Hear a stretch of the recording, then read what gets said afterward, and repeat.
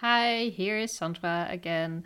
Because last minute there was some noise in the background from a drum band, and unfortunately we recorded that episode and this episode on the same evening. So unfortunately, there's more drumming in the background. I'm so sorry. For future episodes, if there's going to be any more of it, I'm not going to continuously repeat this message, but by then you can all recognize it and think, oh, that's that annoying drumming band that Sandra is always complaining about because she can't sleep because they just keep going. Okay, on to the episode. Have fun.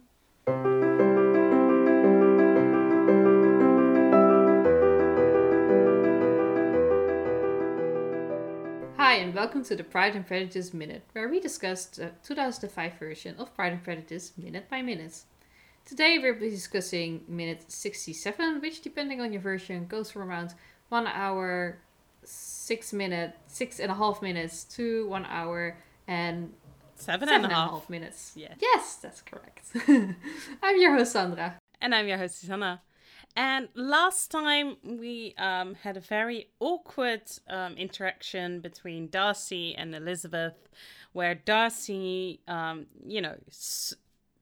ran into the Collins' house unannounced, didn't say anything while Lizzie tried to coax things out of him, and then left as soon as Charlotte came home. And it was very awkward, very weird for pretty much all parties involved. Yep. Yeah.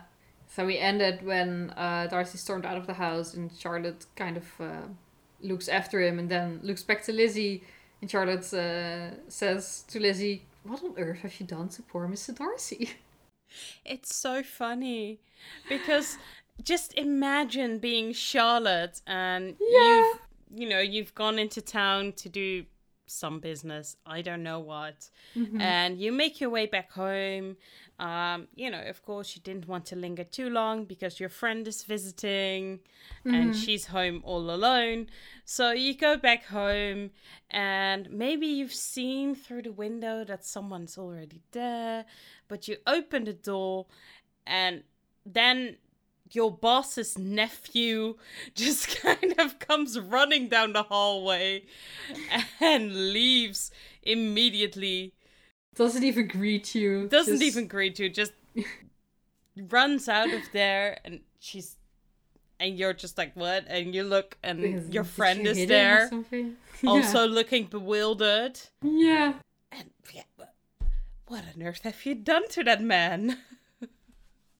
Poor Mr. Darcy, I like it so much. And I think, Charlotte knows that something is going on. She's been keeping a close eye on both of them.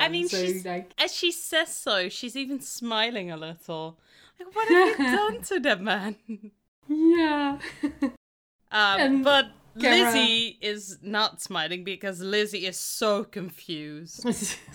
Like, her mouth is even open. Like, it's hanging open. Like,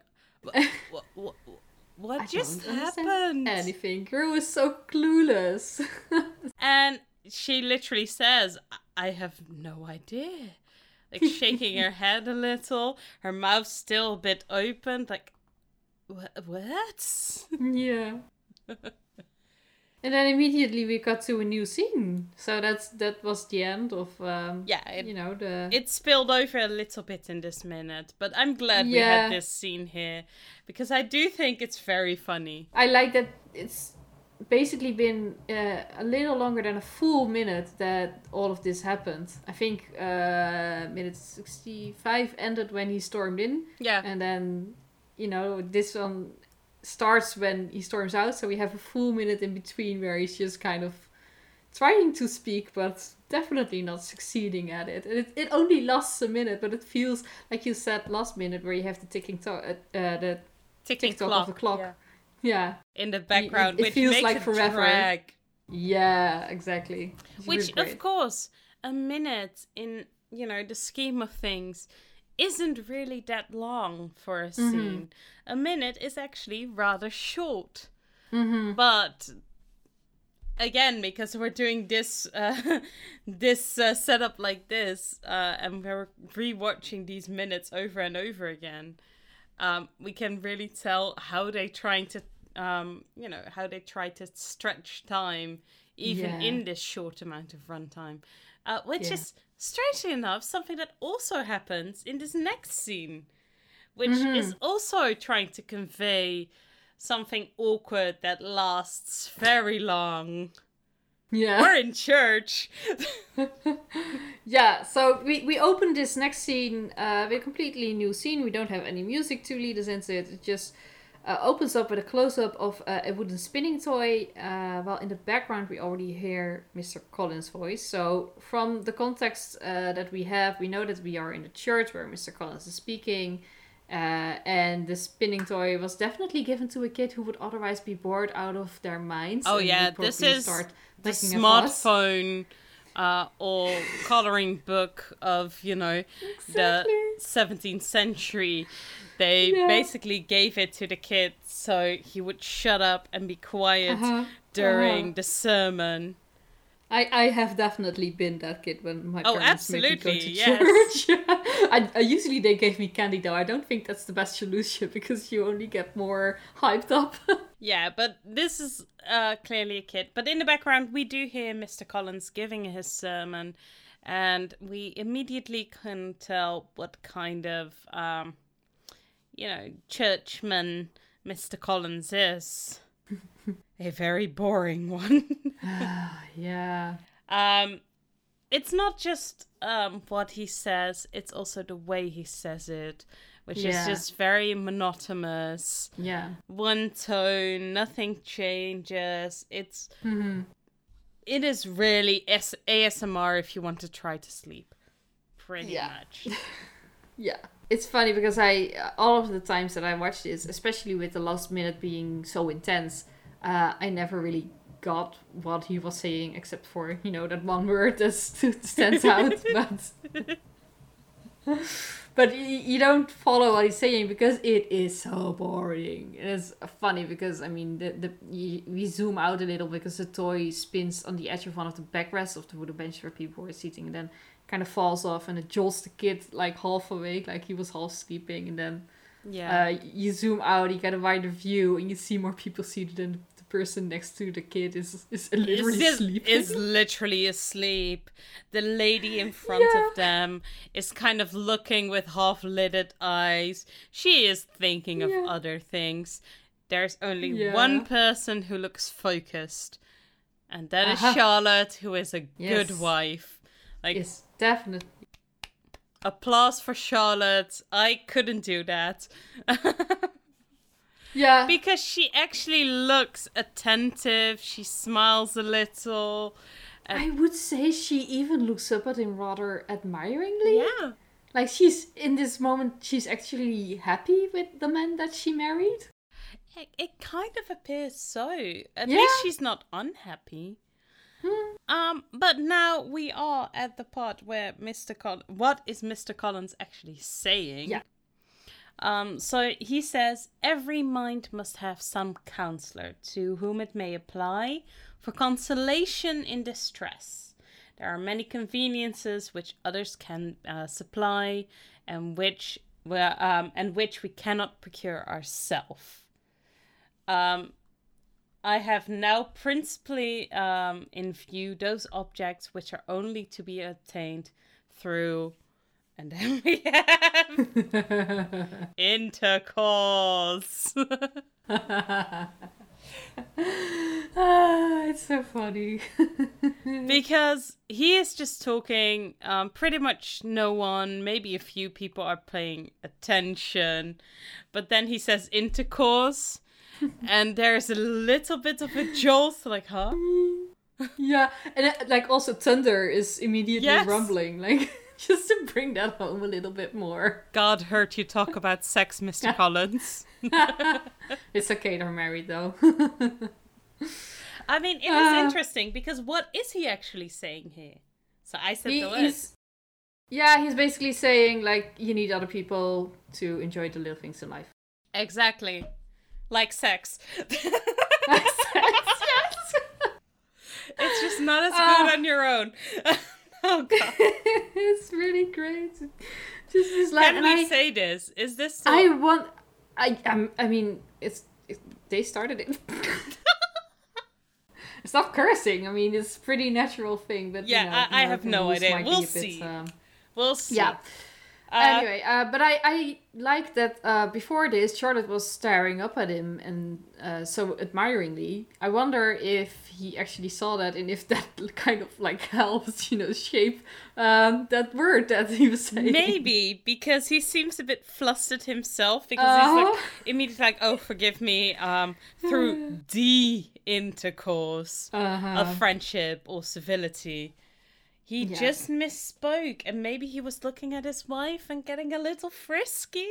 I don't know. Mr. Collins is such a funny little awkward man. Yes. And we've already discussed all the ways in which he's shitty, which he's not good. But as a whole, I do wish Charlotte and Mr. Collins the best. Yeah, absolutely. I truly hope that they are happy and that they have a great intercourse life. I hope they have great intercourse. We are so adult. We're all over 30 here, but okay. Sorry.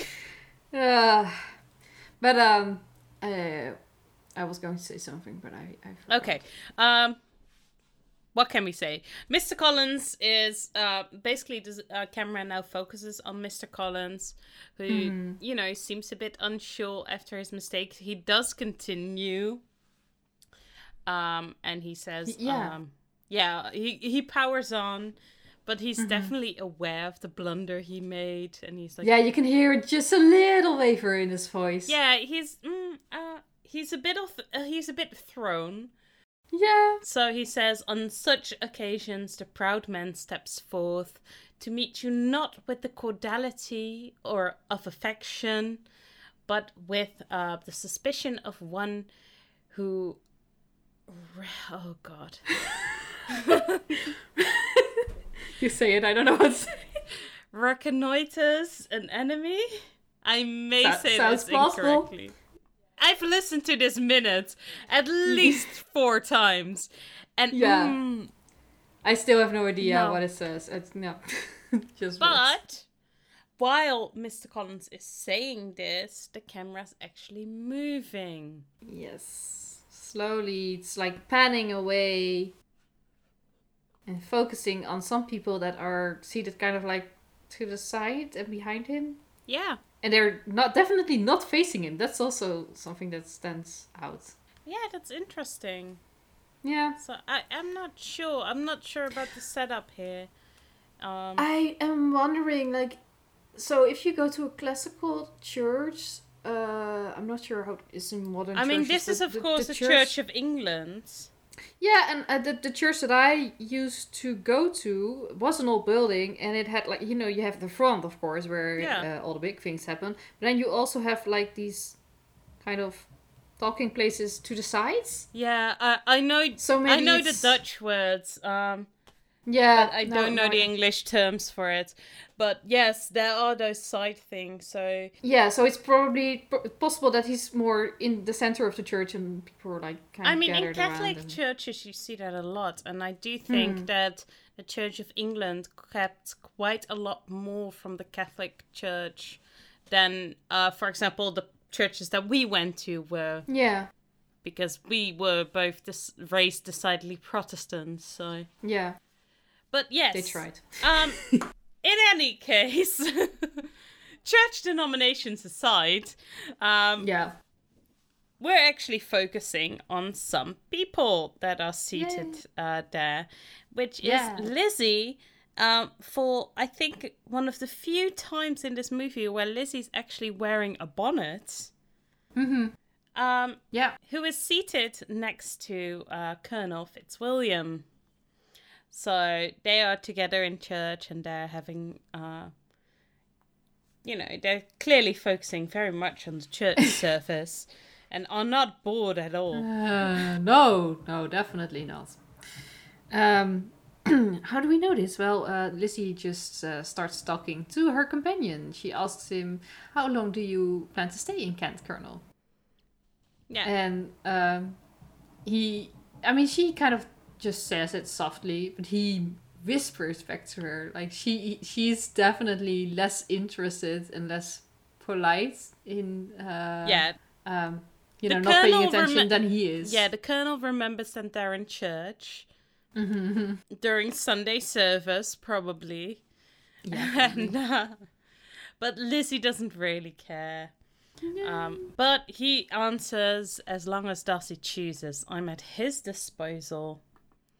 Which annoys Lizzie a little bit, I think.